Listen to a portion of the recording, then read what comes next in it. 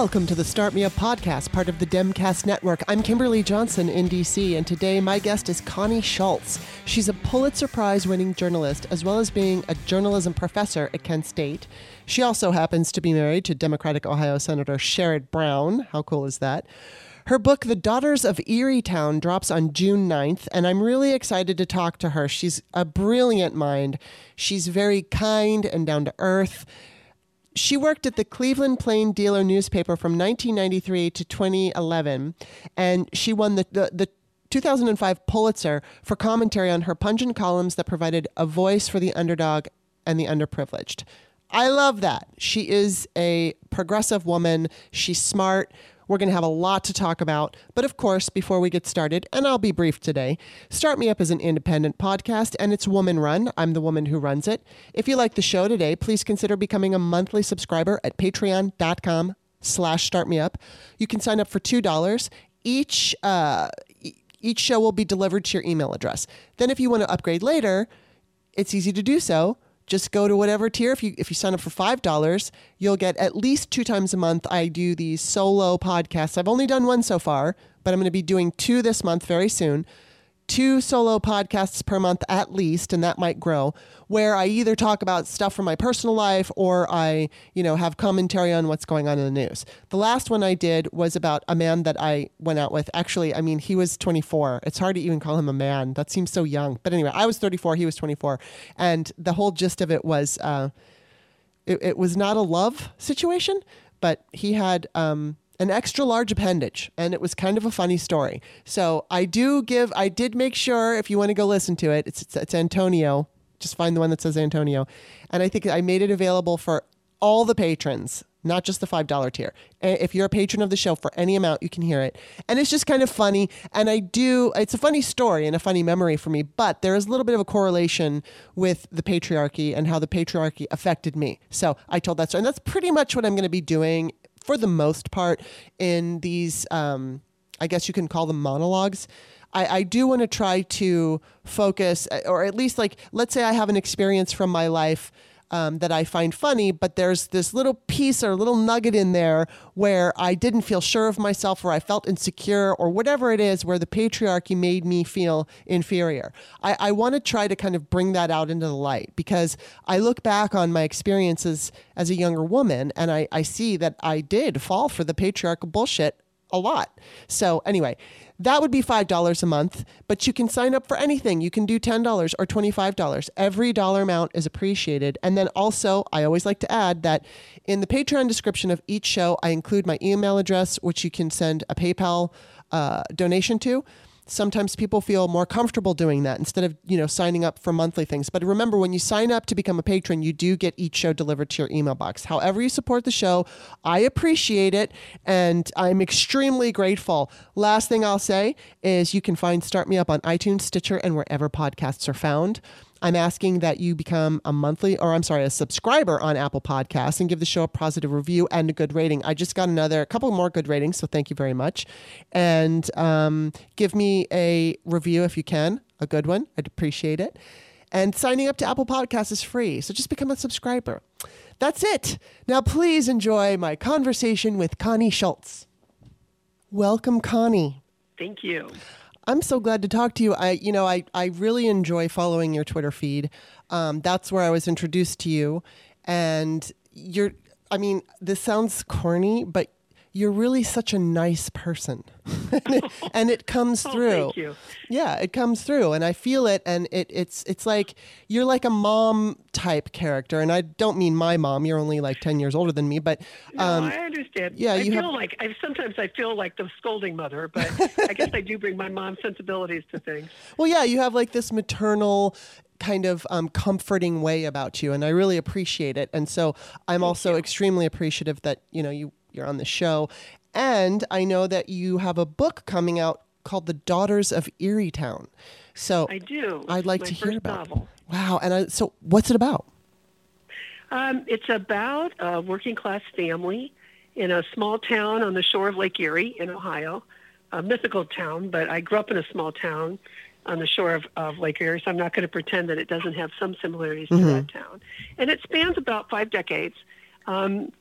I guess part of the narrative arc certainly is the role of various women and how their roles evolve over time and how they see themselves. And it starts in the 1950s. And but it's a lot more than that. One of the things I kept thinking as I was writing it, I've been working on this for almost a decade, because my editor at Random House wanted me to write a novel about the working class. And she said that because their voices are so underrepresented in modern literature. But it took me some time to figure out what that would be and whether I could be that novelist. Right. And one of the things I care about, too, with the whole theme of it is that working class people really are... Oops, sorry. That's okay. That was my phone. I apologize. Working class, I'm going down the basement because my dogs keep making rumblings. I'm afraid they're well, barking. my cat might interrupt, so. The working class people, I come from the working class, and I was the first in my family to go to college. And what I know is that working class people are like everyone else, including the wealthiest of people, when it comes to growing up with dreams and loving people and wanting to make people who love them proud of what they're doing with their lives and all. The thing that changes so often is when the big problems come and there's no money to fix them. And that's when life can go off the rails. Yeah. Wow. Well, it sounds a little like there's a touch of feminism in there, strong women theme. I don't see how we cannot look at it that way. I mean, women use whatever terms they want to use to describe themselves, right? Right. But any woman who, you and I both, we know so many women who are strong and smart and often don't have the opportunities they should have had. Yeah. But that doesn't change how smart they are. Right. So certainly that is a theme in the book. Wow, that's really cool. I want to read it. I know Charlotte Clymer got a copy and posted it, and I was like, ooh, I want to read it too. Listen, if you send me you have my email address, because we were just corresponding. Send me your address. I just got a few new arcs in, so I can send you one. Awesome. Yay. Thank you. That would be awesome. So I also want to kind of, first of all, I want to say congratulations on that. That's a big deal. And I also want to say congratulations on winning a Pulitzer Prize for your journalism. And you wrote something just after Super Tuesday called A Not So Super Tuesday. And you talked about how Warren had already been invisible. And you wrote, it's not because she's a woman, people tell me. It's not because she's that woman, people tell me. It's because of Hillary's loss that feels like a woman couldn't win, people tell me. You can tell me. And you can tell me, and you can tell me, and you can tell me. But let me tell you, there's not a lie I haven't heard about a woman. I'm sorry. There's not a lie about, my eyes are messing me up. There's not a lie I haven't heard about a woman, what a woman can and cannot do. At my age, every act of sexism and misogyny is an encore production. Wow. That's amazing. And I want you to expand on that a little bit, because Warren's, I hate even saying loss, but Warren's loss touched us so deeply in so many different ways, and I want you to expand on that. Well, I was going to write about something different that day, and then I read Jessica Valenti's piece, which I quote in that column. Yes. And I'm 20 years older than Jessica. I love Jessica's work, and I thought, I have a few things to say about this too. And I am at the age where I can't quite believe this is a conversation we're still having. Yeah. And I was feeling quite raw about it all. I still do. Yeah, me too. When you look at the turnout and the votes yesterday even, what are we, Wednesday? Yeah, Tuesday. There are a lot of people now willing to vote for Joe Biden, who it appears were not willing to vote for Hillary Clinton. Right. And it's really hard for me not to see the sexism in that. And in some cases, outright misogyny of it. And I'm really impatient at this point. And I also, I think that's the column I also talked about, being asked about. I was giving a speech in Columbus, and I was really unprepared for this question. I don't get caught off guard by questions very often, but the person who was interviewing me mentioned that I have granddaughters. We have 7 grandchildren, and 3 of them are girls, and they're very young right now.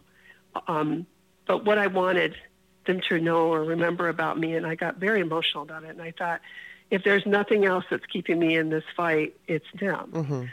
Certainly on a bigger scale, it's our grandchildren, period. That can sound so cliche, but it's true for us. Sharon and I talk about this quite a bit. As you know, my husband is U.S. Senator Sherrod Brown. Yes. And it's not that we ever consider giving up or retiring. We don't.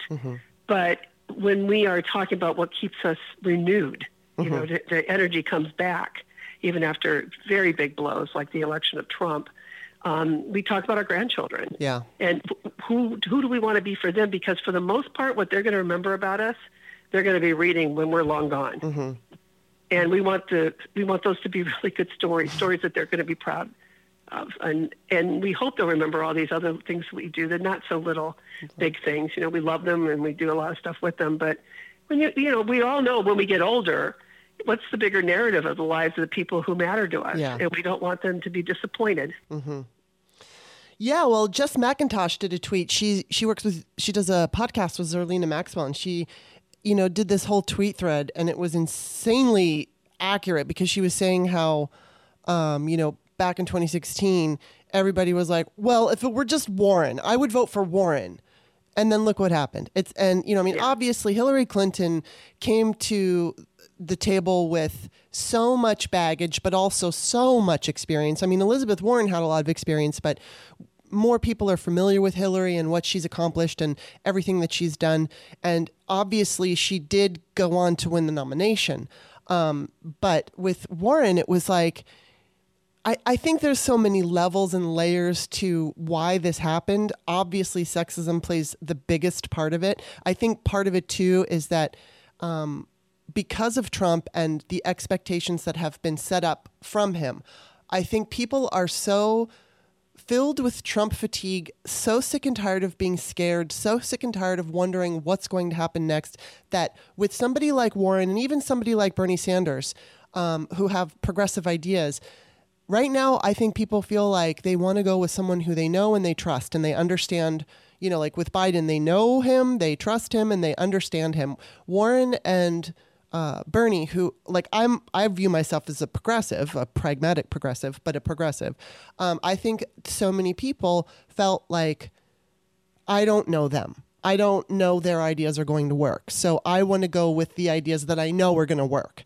And that's pretty much what I took from like the bulk of people going for Biden. But the fact that Warren, you know, people said in 2016, if it were only Warren, and then it wasn't, it was like, as I was watching Super Tuesday results coming in, I mean, I've had such a mixed kind of up and down, but initially I literally had a stomach ache because I felt like, this is embarrassing. You know, she deserves. You made a couple references to fear, and I think that's a really important point to be making here. Yeah. I heard from a lot of my feminist friends, including a lot of, I am sorry, I'm going to turn my phone off. I've heard from a lot of my feminist friends that they were afraid a woman couldn't win this time. We hear and that. To me, that is as much about how we feel about ourselves and our own strength. And we were shaken by what happened with Hillary. Yeah. I don't know if you've watched the Hillary documentary. I'm watching. Yet. Oh, my daughter, our 32-year-old daughter, was texting me back and forth about because she was watching it, and it is a hard thing to watch, is it not? When you look at, you know, we do talk about the baggage of Hillary, but I don't know I don't know how any pioneer doesn't have that baggage. Exactly, and right, she's a woman. Yes, and when you see what she went through and how they still talk about her son and they want her to be quiet, they go away, sit down, Hillary.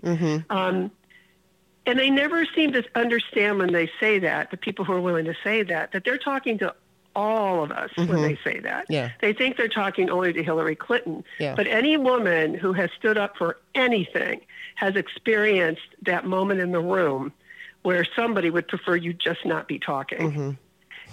So this fear has been so great, and the fear of Trump is so great. Not fear of Trump the man, right? He is just, there are so many things we could be saying about him as a human being, but it's what he's done to this country and the unleashed potential he would have if he were reelected, because he does not care to protect them. I mean, look what's happening with the coronavirus right now, and how he's not responding, and now I was just reading just before you called that apparently some briefings are going to be in secret, so reporters can't know what's being said, and strategy is being mapped out.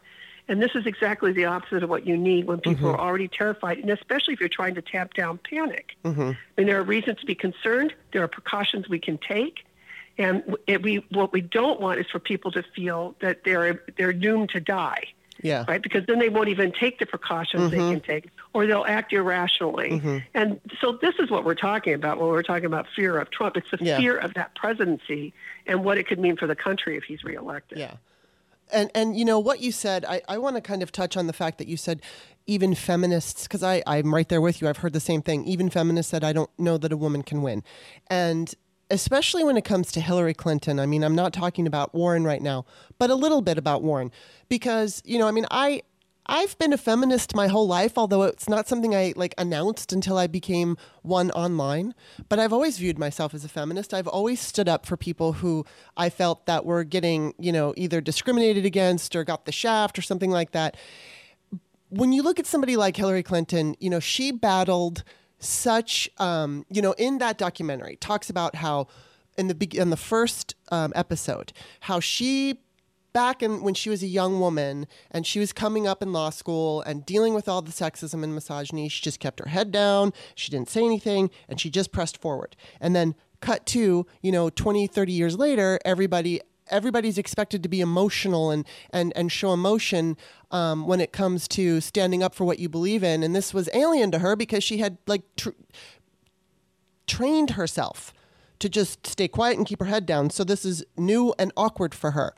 The rules changed and she's trying to go along with it. But the bigger picture is that the, you know, Republican Party obviously couldn't stand her, and decades and decades and decades of smears. And what concerns me so much is that liberals even pick up on that. And they, you know, just as like, because I'm a feminist, and to me, all feminists, I mean, it's just the dictionary definition. It's the equal rights between men and women, both social and political and legal. So that's all it is. If you want to shave your legs, it doesn't matter. You know, I mean, if you want it to be a feminist statement, but it's like, who cares if you shave your legs or not? It's just let's all be equal, and let's not make it about, you know, hairy armpits or something like that, which obviously, again, the Republicans like to do. But I see it bleeds over into liberal voters. And, you know, for instance, in the 2016 election, there was a huge part of the liberal community that just was calling her Hillary and saying, you know, they were picking up. And it's like, I know that people like Sarah Jessica Parker, who basically said, I believe in equality, but I don't consider myself a feminist. It's like, how can you say that? And it's not that I think, you know, I mean, a feminist to me, like I said, it's just the definition, the dictionary definition. So I think Republicans have this very strong, I don't know, they have such an influence that it bleeds over into liberals, and I wish that we could find a way to stop that, and I don't know how.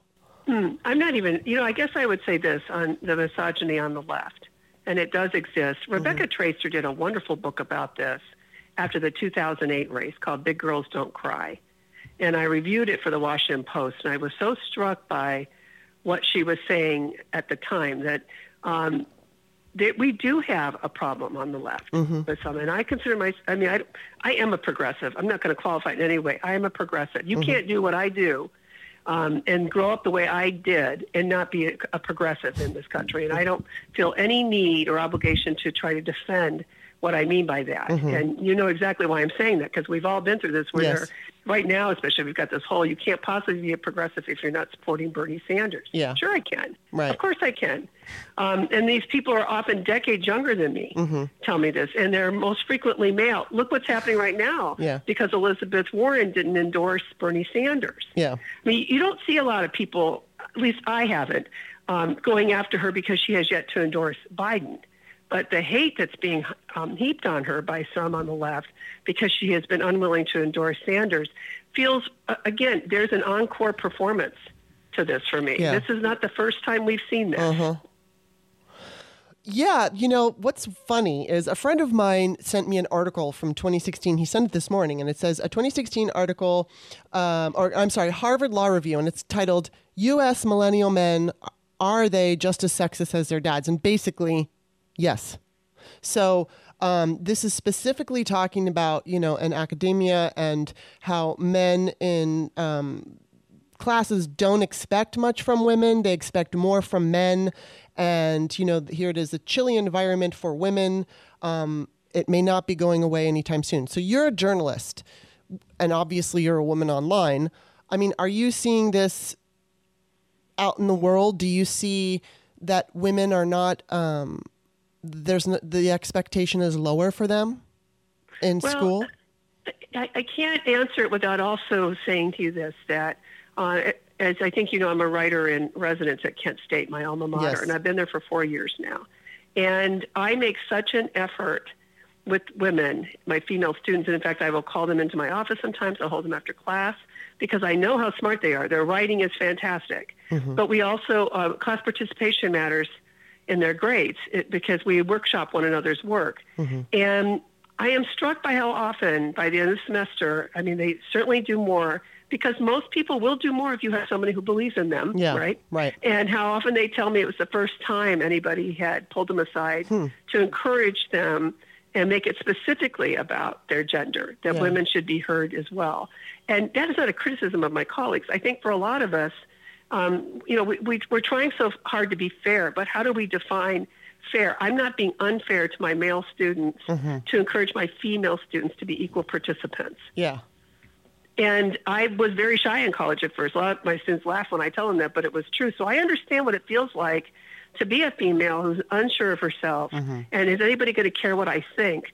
What I want to help women get to in terms of how they frame it for themselves is it doesn't matter who's inviting you to speak. It doesn't matter who doesn't want you to speak. What matters is that you have something important to say. And even more to the point, you have a right to say what's on your mind. Yeah. And that's what I've been encouraging. I mean, Facebook, you and I were talking before we started recording, I've been running public conversations over there for more than a decade. And one of the things that so strikes me about it is how often women have either privately through text or emails or publicly around the country, when I first meet them, they tell me they follow and sometimes participate, and they thank me for creating a space where women can speak their minds. I think they're giving me too much credit. What has happened is that when we started doing it, many of the women came to appreciate the community we were building there, and they would tag me when trolls would show up, or the usual misogyny or racism or homophobia would show up, and I would make it, I would block them. Yeah. I would delete them, and sometimes I would announce that I was doing it, and here's why, because we had a community worth protecting. What that has told me is how I wish we didn't feel we need permission. Yeah. But I have to acknowledge that many women do feel that way, that they need permission just to be heard yet. And that's one of the things we have to work on. So you mentioned you were shy when you started college. So, your experience, again, I mean, I'm not necessarily comparing it to Hillary, but I imagine that you had some of the same issues growing up in college, finding yourself. I mean, what was that like, and how have you overcome it? I just I did a post last week. I don't think I put it on Twitter, though. I put it on Facebook and on Instagram. I ran into a woman at an event who was a journalism professor when I was at Kent State in the 70s. And the reason she's so memorable to me, Catherine Endress, but we all called her Kitty Endress, is I was so nervous about talking to strangers. I was so scared. I mean, the enrollment of Kent State was bigger than the population of my hometown. Wow. So I was just terrified all the time. And I was afraid I wasn't going to be able to cut it. So I was, of course, many of us do this sort of thing. For me, what I do is I try to be funny when I don't know what I'm doing. And this was a news writing course. And she finally ordered me into her office, closed the door, and said to me, you can be the most popular girl in the class, or you can be one of the best journalists we'll ever graduate from Kent State. Which is it going to be? And it really, right? I mean, it turned my life around. Yeah. Nobody had told me I could be one of the best at something that didn't involve being popular. And that really changed my life. So I was lucky to have that early. And, of course, once I started interviewing people and having my stories and realizing people just talk to me, I look really, you were joking that I'm the mom on Twitter. I've always looked harmless, which is really good for me as a journalist. And people would tell me things, and including a lot of authority figures, because they weren't taking me seriously. They were male. They thought, she's asking all these questions. And then they'd see the stories, right? They wouldn't accuse me of misquoting them. They just couldn't believe I actually quoted them. Yay! That's awesome. Wow. I mean, I'm going to be 52 in July. And so, as I July said, what? July 17th. I'm the 21st. So see, we're even born in the same month. Yes. Years apart, of course. Years apart. Well, just like a decade, but still. I've always, my mom was single and she took care of business, a single mom taking care of business. When I wrote a book called American Woman, The Pole Dance, and it's just about the importance of women voting and some personal stuff in there. But whatever, I told the story. It's like my mother, when the toilet was clogged, she's the one who took care of it. I mean, okay, we live in apartment buildings and we could always call the custodian to come fix it. But, she would still do the sink herself. She would still do certain car repairs herself. She took care of business, and I grew up watching that. And it's so weird to me because I, as a Gen Xer, saw I just find this so weird. Like the 1980s were very conservative, right? It was like the Reagan time, yet it didn't feel conservative to me as a kid because the pop culture felt, even though like the fashions were kind of conservative because they totally covered you up, it felt all new and exciting and innovative. And then I saw women getting jobs on Wall Street and walking home in their tennis shoes. And and then I never can remember her last name, but her name was Teresa something. And this woman was getting beaten up by her husband. And the cops didn't do anything about it until finally, I think in front of them, he stepped on her neck. I think he broke her neck or he did something like that. And then, do you remember her name? I can't remember her last name. I remember the story. I can't remember her name. Yeah, and because of her, we have that term domestic violence. So I would see, and then there were movies that were coming out about the strength of women. And it just seemed to me that women were gaining power all over the place. And that by now I would have seen at least 2 or 3 female presidents, more women in government. And then now we have Trump. And Trump is setting us back. But, and I'm just kind of going off, on a tangent here, but I want to say one thing that I think, and I've said this before, and I'm just going to keep saying it.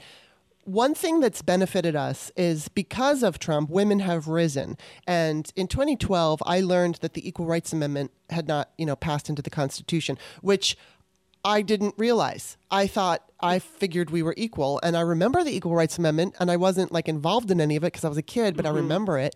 And my mom was all involved and everything, but, and talking about it, but I hadn't realized. And so, we had the 35 states that passed, and then it stalled, and Phyllis Schlafly, and the deadline was put on it, and then that expired, and it was pretty much like, okay, what are we going to do? So I became an advocate in 2012, and I worked really, really hard with a lot of other people, and I just didn't even know if I was going to see anything happen. And then 2017, Nevada passed, and then in 2018, Illinois, and then finally in 2019, this year. Was it this year? Yeah, this year. Virginia passed it. So obviously now we have to deal with this whole expired deadline crap, but we will. Right. And I think what I want to kind of bring this up to is it took somebody like Trump, and I don't want to put it all on him because activists were on the ground in Nevada for a very long time, and Illinois and Virginia. They were doing the work.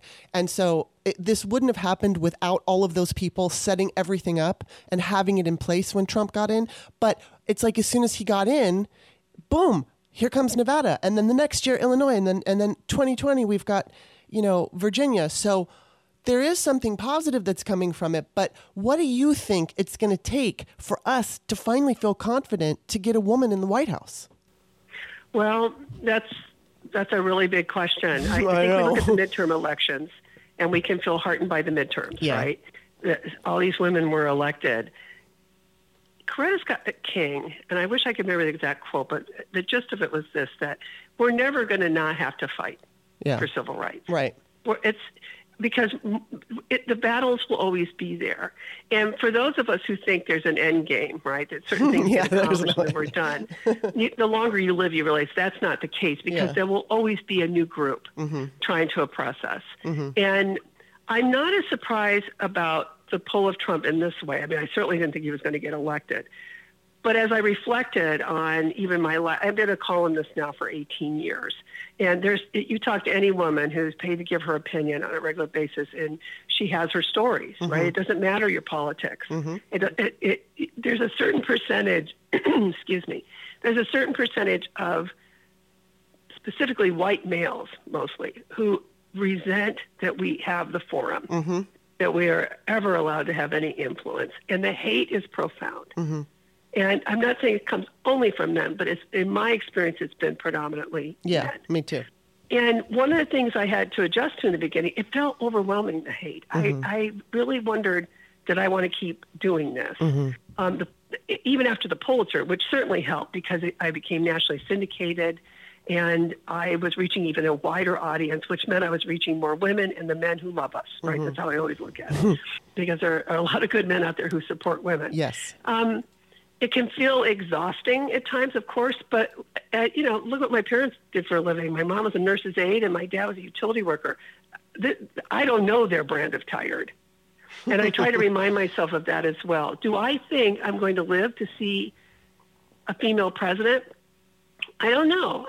I won't give up hope of that. What I do know is that I have to keep in the fight for as long as I am mentally able. I hope that's till the day I drop dead. And I'm also aware of, I'm 62. I'm the age of my mother when she died. And every day is a gift. And how do I want to use this gift of life? What do I want to do with it? So it becomes, I think as we get older, talking to some of my friends who are older, I have a lot of young friends, which I highly recommend, by the way. It's really important to have a wide range of friends in terms of ages and backgrounds and stuff. I think we become... There's always a danger of cynicism, which I think is intellectual laziness. And I don't tend to gravitate to people who become cynical. I don't want to be around that.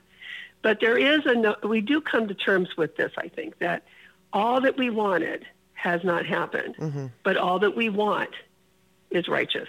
And so we keep going. And I often am asked that question when I give speeches or if I'm just meeting with a group of women, and how do you keep going? How do you not give up? And I always say, even if you're not aware of this, you're answering the same question every morning. Is this the day that I keep fighting for whatever it is you believe in, right? All kinds of things you can believe in.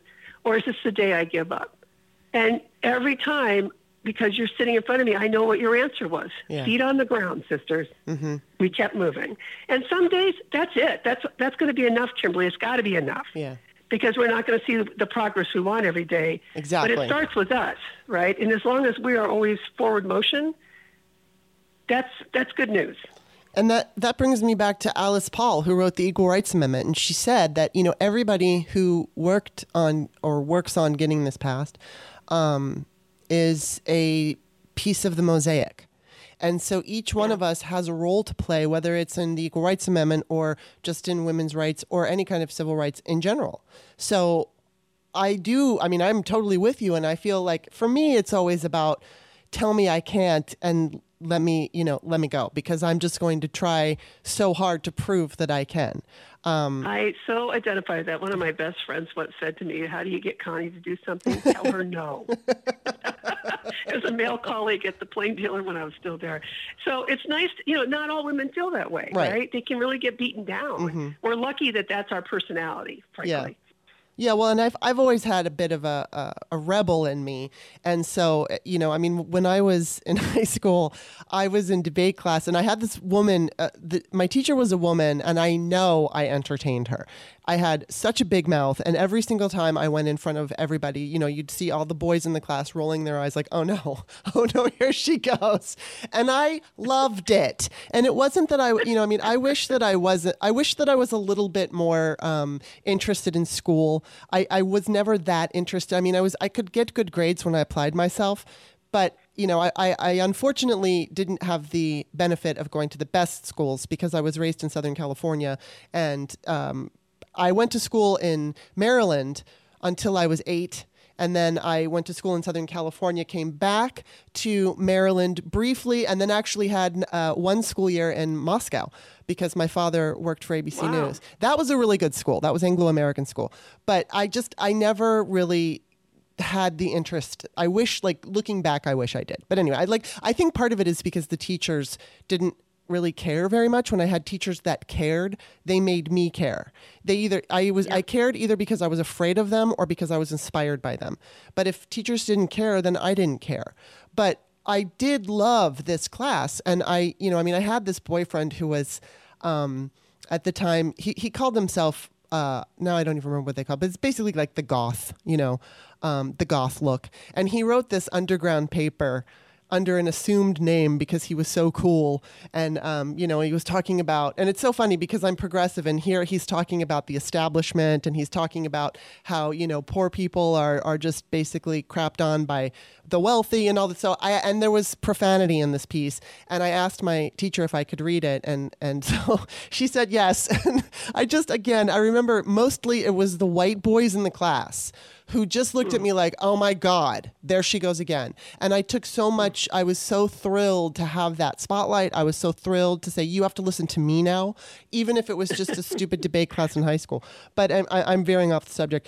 But yeah, I mean, it's that all relevant. I don't think you're veering off. Well, I just feel like it's important for all of us, whether, male, female, if you believe in equality, it's just like you said, show up every day and fight. And now what I kind of want to bring this to is it looks like Biden's going to be the nominee.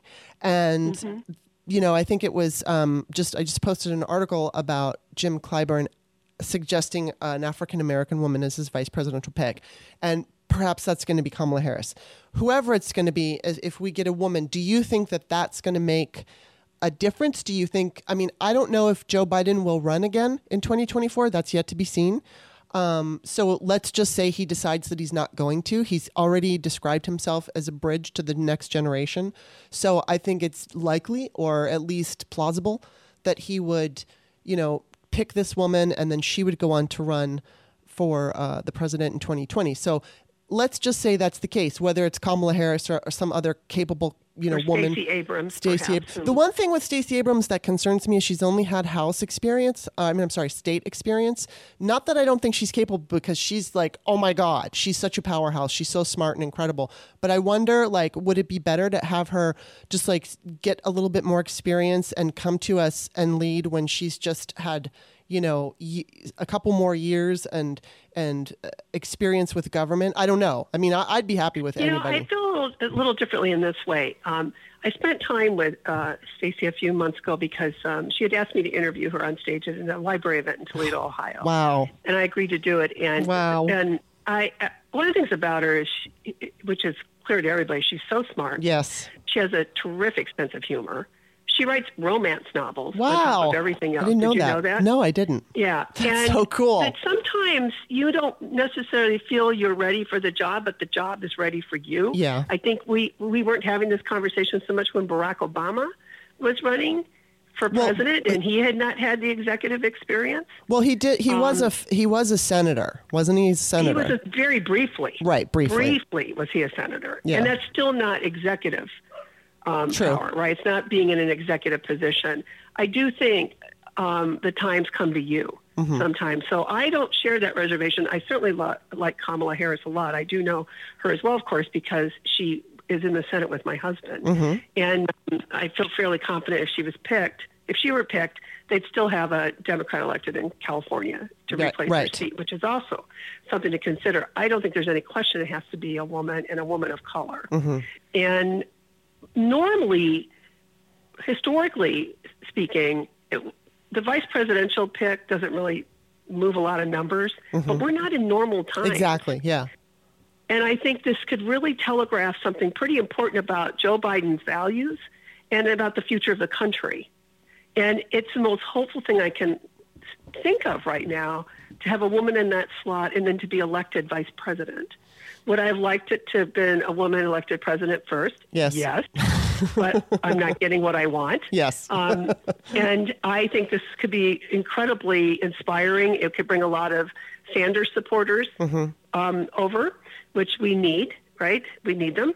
And it could bring, who knows, who all that we're not even thinking about right now. I don't mean to be overly optimistic about it, but what a powerful statement about our values if this is the ticket. Well, Abrams, I think, would have, I think that she might even have more, or I should say, more people might be drawn to her.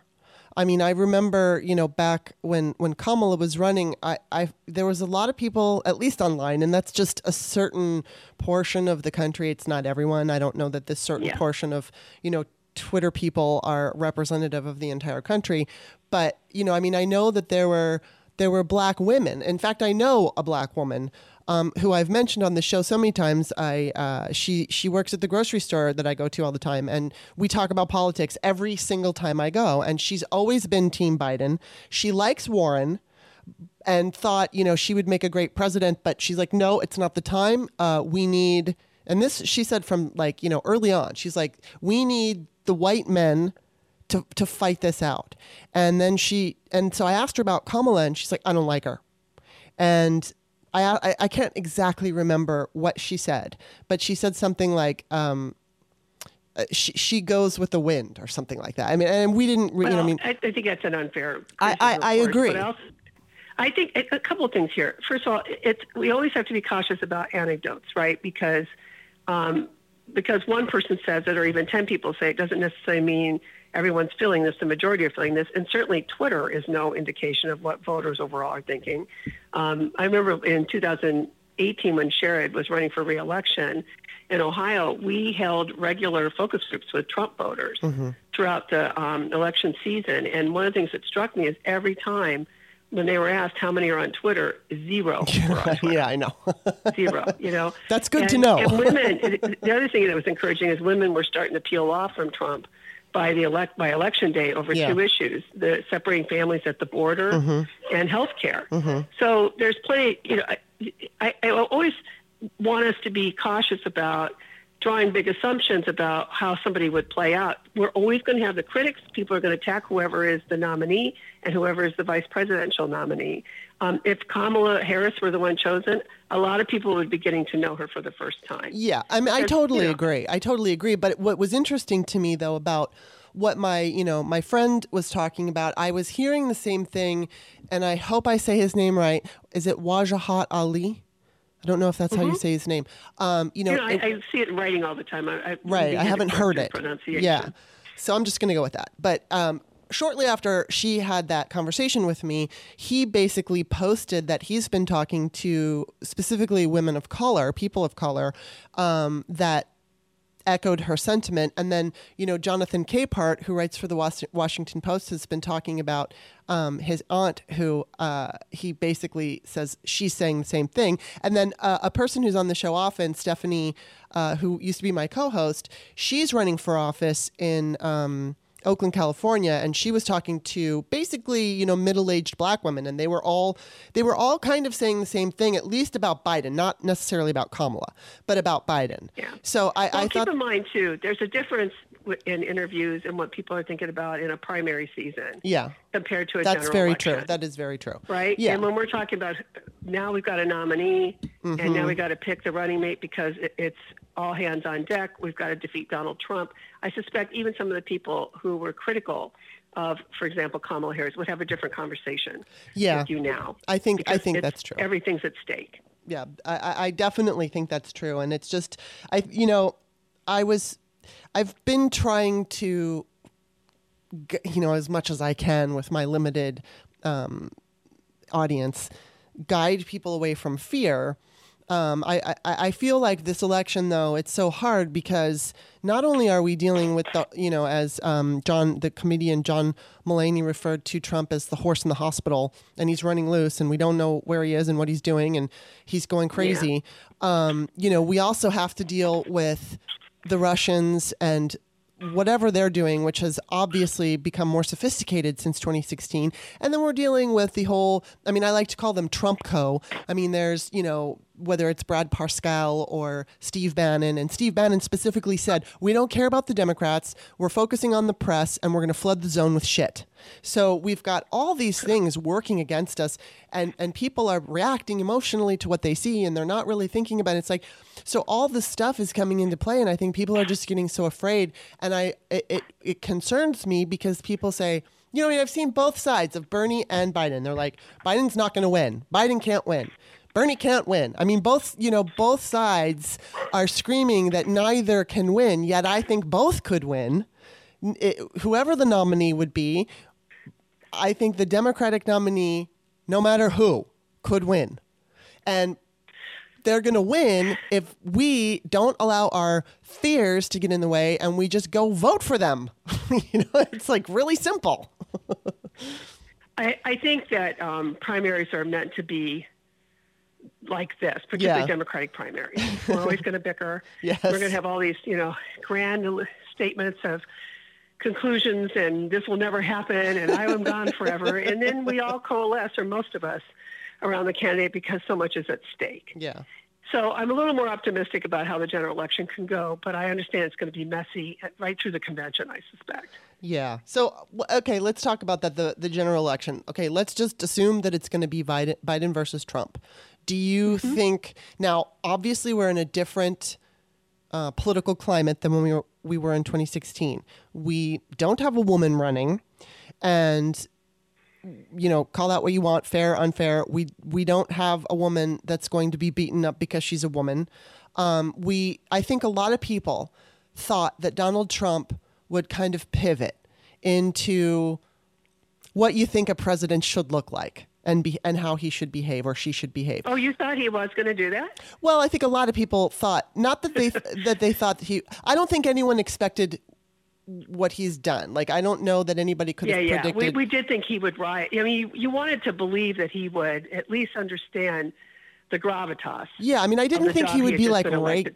Yeah, I didn't think he would be like Reagan or anything, but I thought he would understand how to play the part. Like, perhaps, and he could have been actually more damaging, because if he was quiet about everything he did and we didn't know, he'd probably go on to get reelected. But he put all his crap out in the open, and we've seen it. But I certainly didn't think that he was going to be some great president. But I mean, from day one, he's talking about the crowd sizes and he's behaving like a child. And I kind of figured that he would play the part, even if it was just to keep everybody confused and unaware of what he was doing behind the scenes. But he put it all out in the open. So I think that this election, we know who he is. And we know who he is. Yeah. I mean, a lot of us felt we knew who he was from what when you watch the Hillary documentary on Hulu, hearing his words again about grabbing a woman. Yeah. And the language he used, and it's not censored, it's not bleeped out, is really stark. And you realize in hearing it how often we were not hearing the full language of it, because so many journalists and particularly editors were deciding, no, we have to protect the public from this language. When really we shouldn't have. Yeah, I understand it was really crude and menacing, but that's who he is, exactly, and that's how he should have been quoted. Well, and I mean, he brought all those women who accused Bill Clinton of rape to one of the debates. Right. Oh my God, that made me so angry. So I mean, I certainly didn't expect him to pivot to some president, but I did think he'd play act, and I think but he didn't, and so I think that as far as we know who he is, and we also know who Biden is. There's going to be, all we're going to hear is Hunter Biden and Anita Hill and, the gaffes that he's made, and they're going to try to peg him as a racist, and they're going to do all this stuff. But I mean, it's my opinion, and I want to know yours. I just have this feeling. I mean, I always say, don't get happy. Don't, go vote, do everything you need to do to make sure he doesn't win. But I feel like at least with voters, taking out the Russian, God only knows what they're going to do, but take that out. I think with voters, we've pretty much got it locked because we know who Joe is. It's good versus evil. That's how I view this. Well, I would caution against anyone thinking this is a done deal, right? Well, yeah, no, and I just mean with voters, I think voters, we've got it, but there's no guarantee. So I don't want to say lockdown, like don't worry about it, we've got this. But I think we have, judging from all the elections we've had, specifically the midterm elections, and these, latest primaries, we've had a huge turnout, and that looks very promising. It does look promising. I think what we're going to be wanting to see here is just maintaining as stark a contrast as possible to Donald Trump throughout the general election. And that would mean, I'm not convinced he will actually debate. Yeah, I know. Debate. I'm not sure of that at all.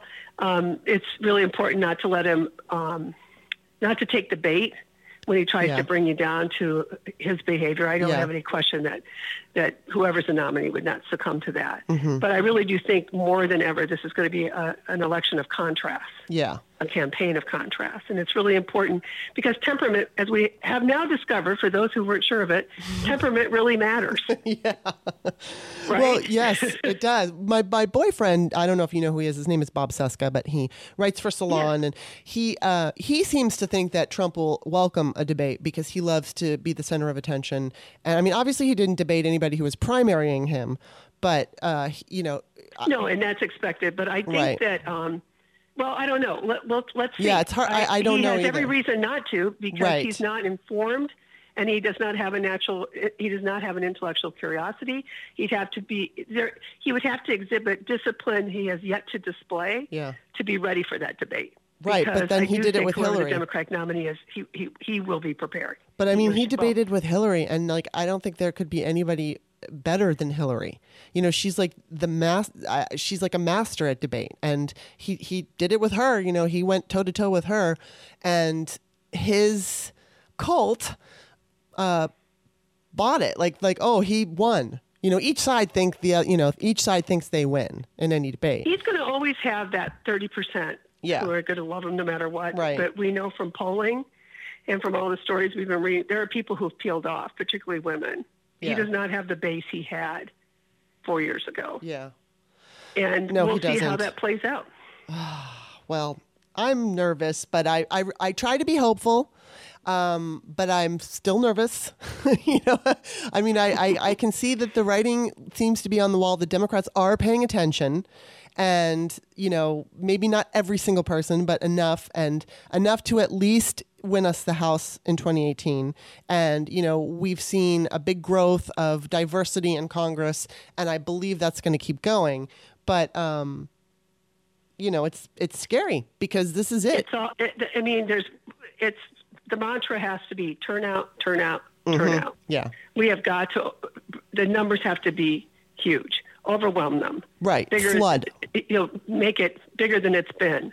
And so even attempts to oppress the vote, even attempts to interfere with the vote will not survive the mere numbers that show up. And so when, all your listeners, if they're trying to figure out what do we do next, how do I make a difference in this whole scheme of things, I would want you to find 5 people who have not been particularly paying attention or who are not convinced yet their vote matters and just, virtually adopt them from here on in, help them get more educated on it without being patronizing, of course. Right. Make sure they vote, help them do that, help them get to the polls if they want to do it in person.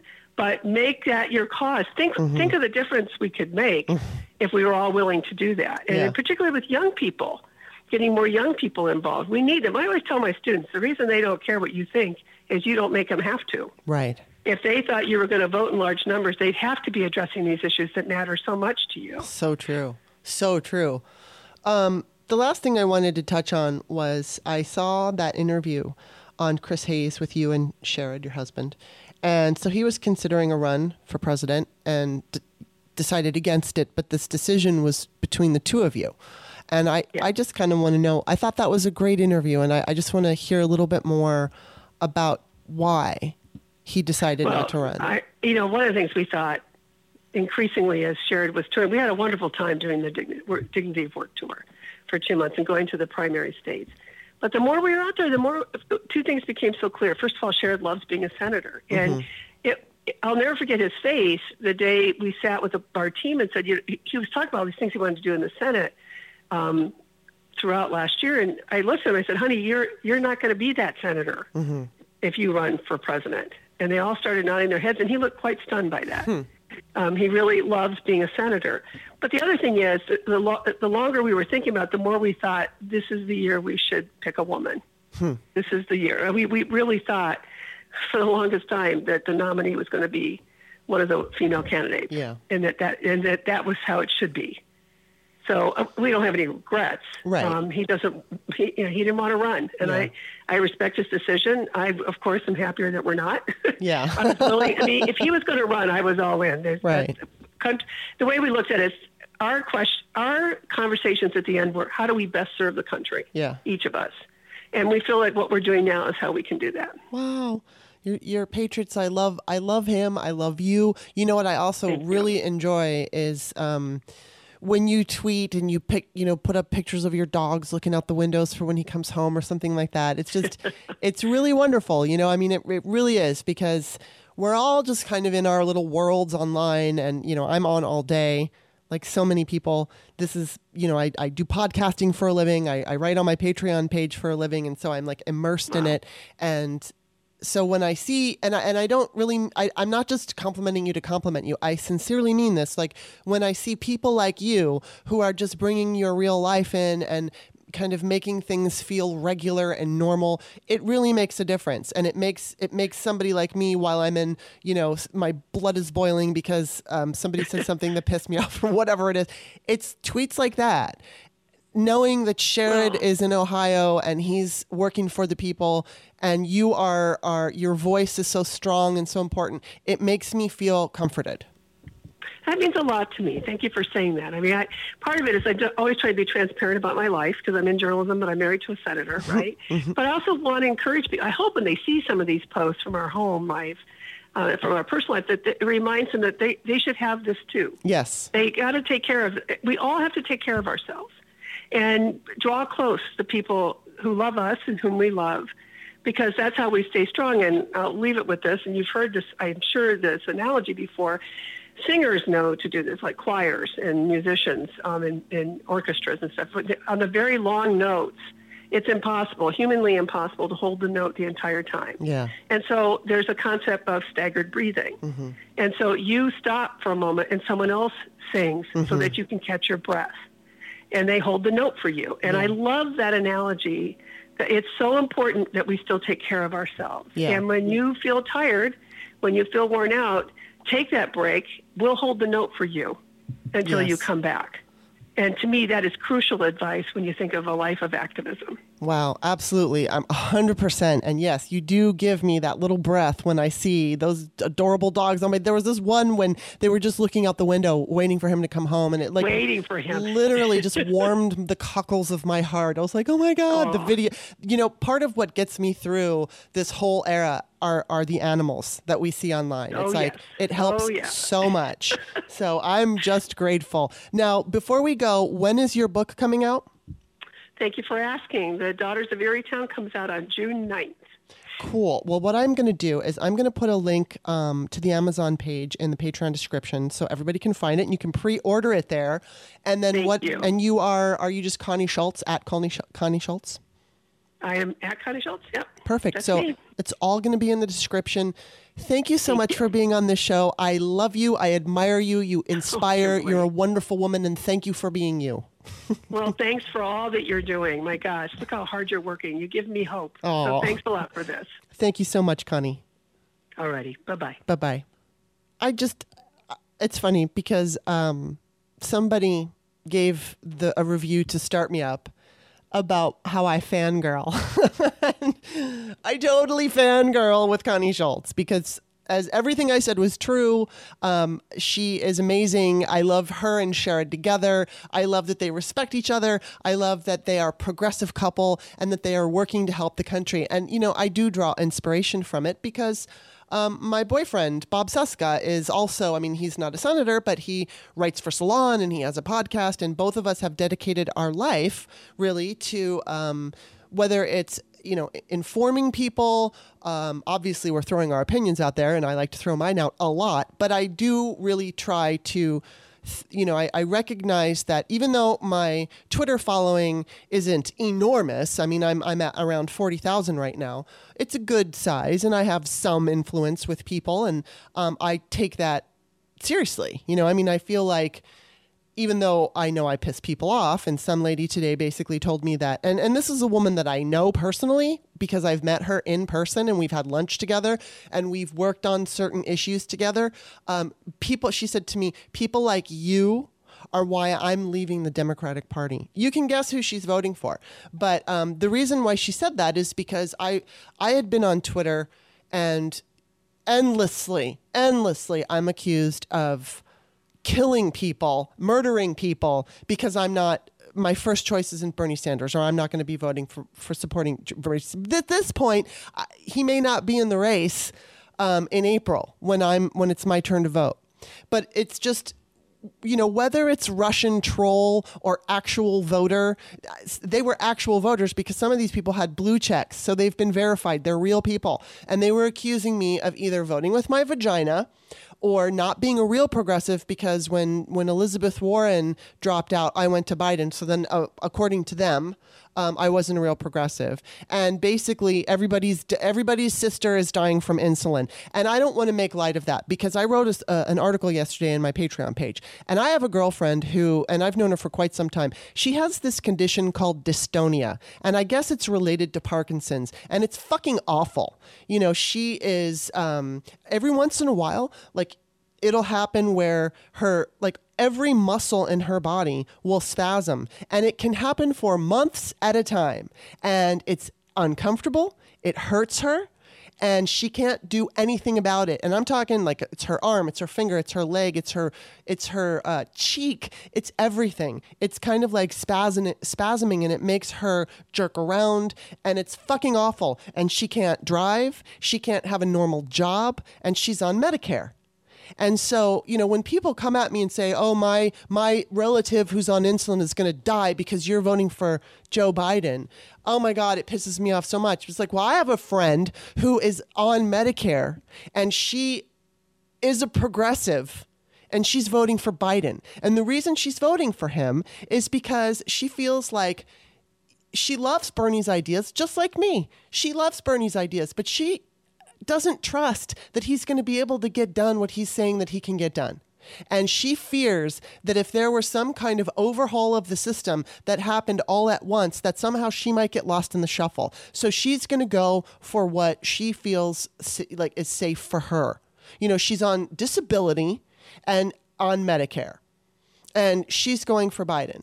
But yet I'm accused of murdering people and killing people because I'm for Biden. And it's just fucking ridiculous. I don't even remember why I started going off on this tangent other than to say that, I know. It's just that Connie inspires me. I do try to be fair. Every once in a while, I lose it because I'm just, bombarded by trolls or whatever it is. And again, it's not just, there's definitely Russian trolls out there that are pushing some bullshit narrative, but then real voters who are emotionally charged and emotionally attached to their candidate are getting worked up by this and allowing it to become their narrative. And God, we need to stop doing that. I really made an effort with Elizabeth Warren. I didn't want to love her, and I wound up loving her. I didn't want to love her though because it was very difficult to see her get just pummeled on Super Tuesday. She didn't deserve that. She deserved more. But it is what it is, and the country is at a place where I can't control everything. So I've just got to go with it. And, seeing this woman who I know tell me that I'm the reason she's leaving the Democratic Party, all I can say is, well, I'm sorry that you're being so stupid and immature, because it's really stupid and immature. She says, I went out and I did this for the Democratic Party, and I worked on getting people, down ticket. And it's like, that's great. But what? So I make some pissy comment on Facebook that I'm being accused of murdering people, but if we vote for Trump, that's going to be okay. That offended her so much that she's leaving the Democratic Party. You know what I have to say to her? Fuck you.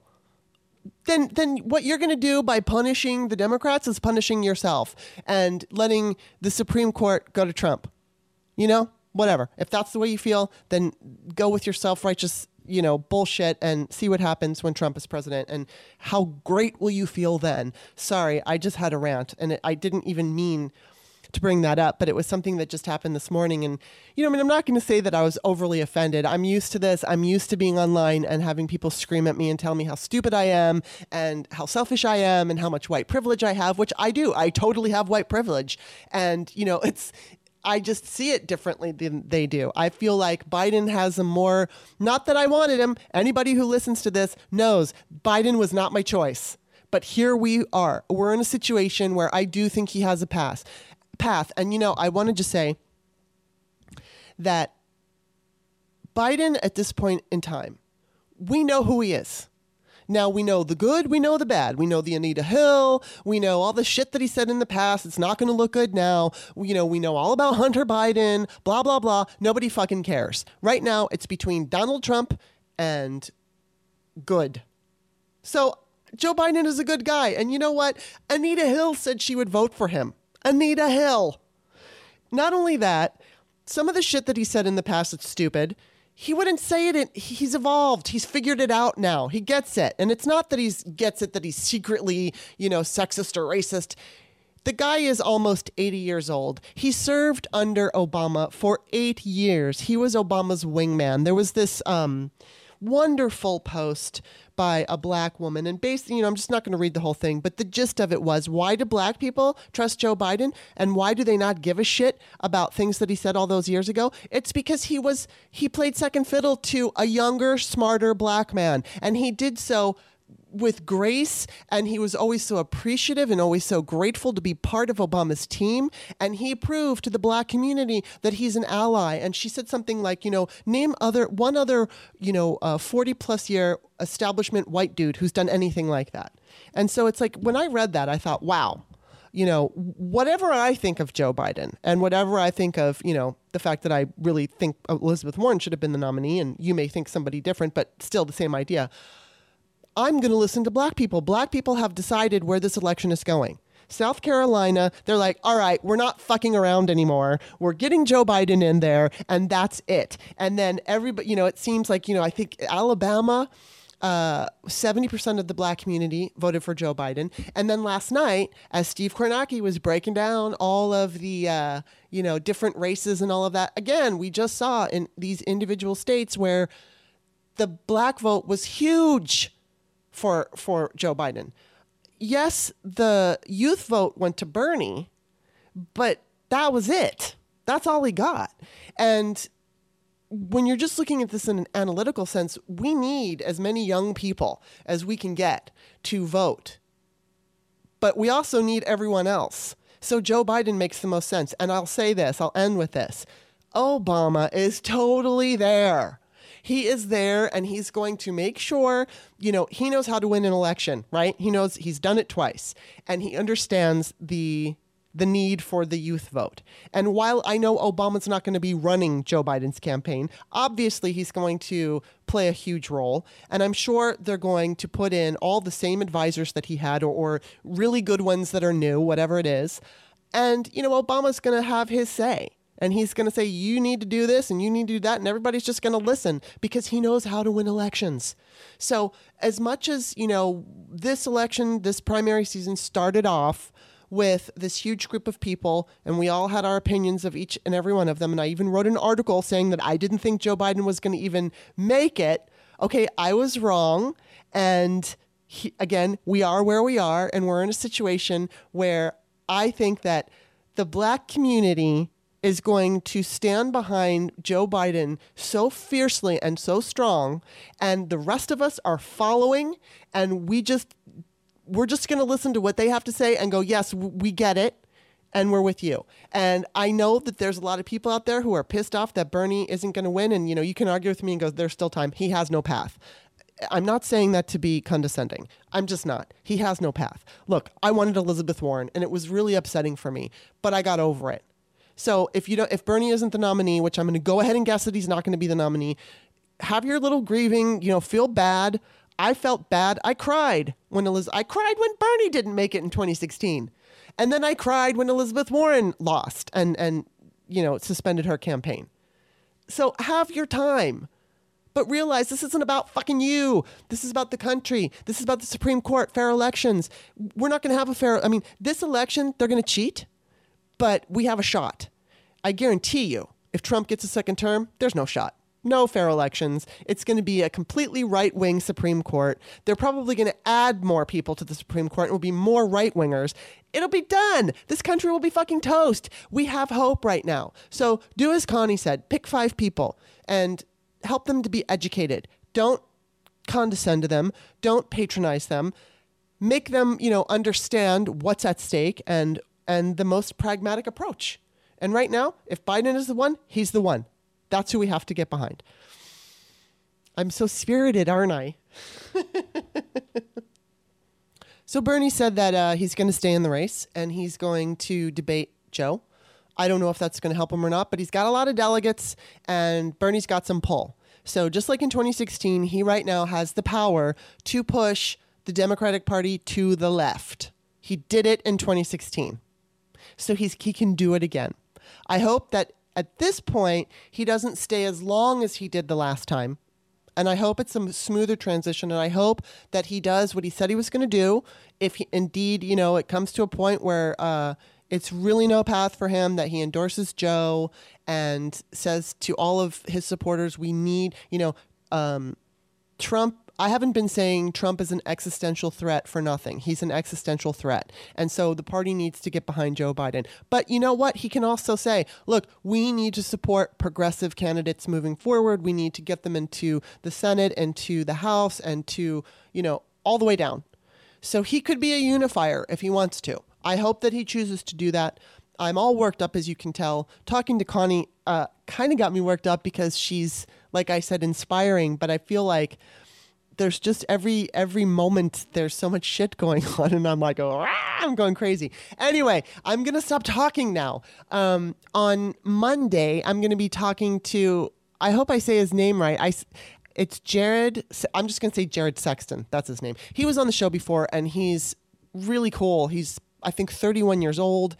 He is so smart. I am in awe of his intelligence. So I'm going to be talking to him and then I'm going to be talking to a woman, and I don't have her last name in front of me, but I know she was a Warren supporter and she's a disabled activist. Her name is Maysoon, and we're going to talk on Wednesday. And at some point, I will be doing my patrons only, whatever it is I'm going to do. I'm not sure what I'm going to do about it. I might do another relationship one, so we'll see. But anyway, can't wait to talk to Jared on Monday. And don't forget, you can always find me on Twitter, author Kimberly, Kimberley. You can find me on Amazon. I have 4 books out. Peyton's Choice. That's about teen romance and teen abortion. Also, American Woman, The Pole Dance, Women in Voting, The Virgin Diaries, and Ain't No Sunshine, Men Reveal the Pain of Heartbreak. I gotta say, thank you to everybody who's buying Peyton's Choice. I do notice that the sales have gone up, so I appreciate it, and thank you. And that's it. We will see you next time.